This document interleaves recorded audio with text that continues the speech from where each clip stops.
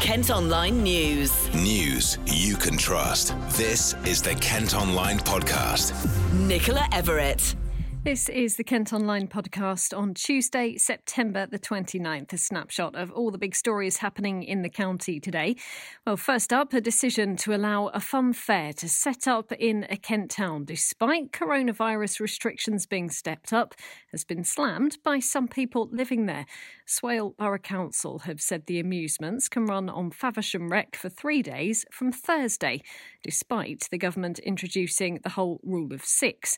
Well, Andy Austin lives in the town. He's been speaking to us and doesn't think having the fair is a good idea. The town council has managed the COVID situation very well with the cancellation of many future events and past events such as the Hop Festival, the Faversham Carnival, the switching on of Faversham's Christmas lights. But it seems that the decision to allow a fun fair to arrive in town has been taken over their heads by Swale Borough Council. And currently the situation is that where Faversham has a very low COVID rate, the town is being put under huge risk with the fun fair coming into town this weekend. I have spoken to many residents of Faversham who agree with my views, and I would say 95% of the residents that I've spoken to certainly would prefer if the fair doesn't come to the town for their own safety. The fair is a particularly popular event twice a year in Faversham, and we are absolutely not against it, but under the current regulations and the current safety levels for COVID, I think it would be very wise for the fair to be delayed or rescheduled to a date into 2021 where hopefully the coronavirus pandemic is at a much lower rate or is under control. I think that to publicly promote a mass gathering, even though the fair say that it is COVID safe, would be very, very unwise and is certainly not in keeping with any of the moves that the government are trying to introduce in the country, and is actually very against a lot of the guidelines and the safety notices that have been put out. Bosses of the fun fair have described it as COVID secure, while the council are sticking by their decision. Well, in our poll, the vast majority of you think it shouldn't go ahead. You can still have your say by voting at Kent Online. 5 primary schools in West Kent are going to close early once a week to try and reduce the spread of coronavirus. The Valley Invicta Academies Trust, which runs schools in Aylesford, Maidstone, Kings Hill and Leybourne, is going to use Wednesday afternoons for teachers' planning time. It's hoped it'll stop staff having to move from one class to another while covering lessons. Meantime, another school in Sittingbourne has recorded a case of coronavirus. Year 9 pupils at Borden Grammar have been told to self-isolate after someone in their form group tested positive. At least 3 other schools in Sittingbourne have also had confirmed cases this month. And 8 members of staff at a Wetherspoon pub in Canterbury are self-isolating after one of them contracted COVID-19. The employee at the Thomas Ingoldsby tested positive for coronavirus on Friday after showing symptoms. Now, as we're again told to work from home if we can, Kent MPs raised the issue of flexible rail fares in the Commons. Greg Clark has previously urged South Eastern to come up with ticketing options that take into account our change in commuting habits. The Tunbridge Wells rep says season tickets are no longer an option for many, but they shouldn't have to pay for more expensive peak day returns either. And a song's going to be released to raise money for the children of a Kent nurse who died from COVID-19. 39-year-old Amy O'Rourke worked at Margate's QEQM and passed away after contracting the virus in April. Producer Herb Middleton, who's worked with stars like Usher and Mary J. Blige, has teamed up with singer Jazzy to create It's Our Love. The money from sales and streams will go to Amy's daughters Molly, Megan and Maddie. Kent Online News. Health bosses in Kent are investigating at least 18 serious incidents after GP and dermatology services were stripped from the control of a private medical company. Contracts were taken away from DMC Healthcare in July following safety fears. Now an independent review is taking place to see if delays to treatment for thousands of patients in North Kent caused any harm.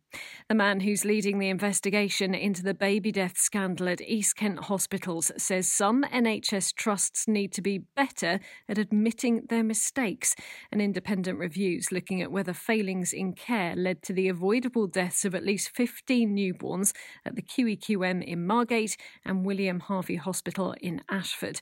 Dr Bill Kirkup has been giving evidence about the safety of maternity services across England to the Health and Social Care Committee. There are some units that actively conceal what they're doing. When they get in sufficient trouble, their response is to stop communicating with the outside world and to disguise the failings that they've got. I think they do that with the intention that they can sort it all out themselves. A couple of stories from court for you now, and 2 men have gone on trial accused of forcing their way into a home in Gillingham with knives while demanding drugs and money. A jury's heard how a baby was knocked out of its buggy during the robbery on James Street last October. The 19 and 20-year-olds are also accused, along with an 18-year-old man, of stealing mountain bikes from 2 teenagers. A Herne Bay man who attacked a doorman at a nightclub before driving a car into the gates of the venue has been jailed for more than 2 years. The victim suffered a large cut to his face after being bitten by Kenny McMahon in July 2018. The 27-year-old from Blackburn Road also injured the man's leg when he drove the vehicle towards the Life Lounge bar. Now, Kent Online has been told how lots of us have been getting creative in Kent during lockdown. While some say making pieces of art has helped with anxiety and stress, for others it's been a way of giving back to the community. Now, various exhibitions are opening across the county to show off paintings and sculptures. Hildegard Pax runs Art Spring Gallery in Tunbridge. I think art gives us something that takes us out of our everyday reality. It allows us to contemplate, something to get lost in, even something beautiful that can uplift us. It can also be something that questions the status quo, something to make us think, but beyond the everyday, to look at the bigger picture, to really make an emotional connection and sustain us in that process and take us to a different place, emotionally and intellectually maybe as well. I guess it's kind of an escape at a time where everyone feels very shut away. Yeah, we've chosen that title as well for the show, but that was really to see how art can help, especially during the lockdown, can really help us refocus and get away from the concern and the anxiety that obviously people, have gone through. What kind of themes in the art have you seen come out of lockdown that you're going to be presenting at the exhibition? Well, it's quite a range, actually. We've got some art that is sort of inspired by colour and the theme of rainbows, which was so prominent throughout, especially with all the recognition of the NHS and the key workers. So there's some rainbow art with inspiring words. It's a really, really great embroidery work. So we're looking forward to receiving all the artwork. Their Art Escapes exhibition in October will donate 10% of profits to Young Minds UK. A little boy from Kent who raised more than £1 million for charity by walking 10k on his prosthetic legs has been named as a finalist for a National Bravery Award. 5-year-old Tony Hudgell from Kings Hill was abused by his birth parents as a baby and is in the Young Hero category of this year's Amplifon Awards for Brave Britons.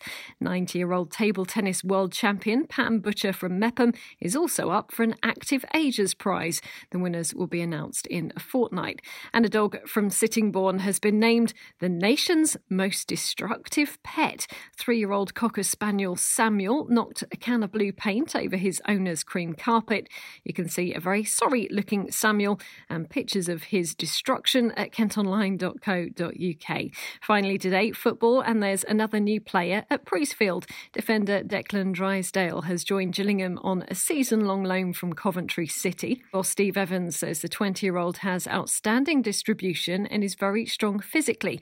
The Gills are back in action on Saturday when they travel to take on Shrewsbury Town in League One. That's it for today. Don't forget, as always, you can subscribe to the IM News app, which will give you access to all KM Group newspapers. To do that, head to ilifmediasubs.co.uk. News you can trust. This is the Kent Online Podcast.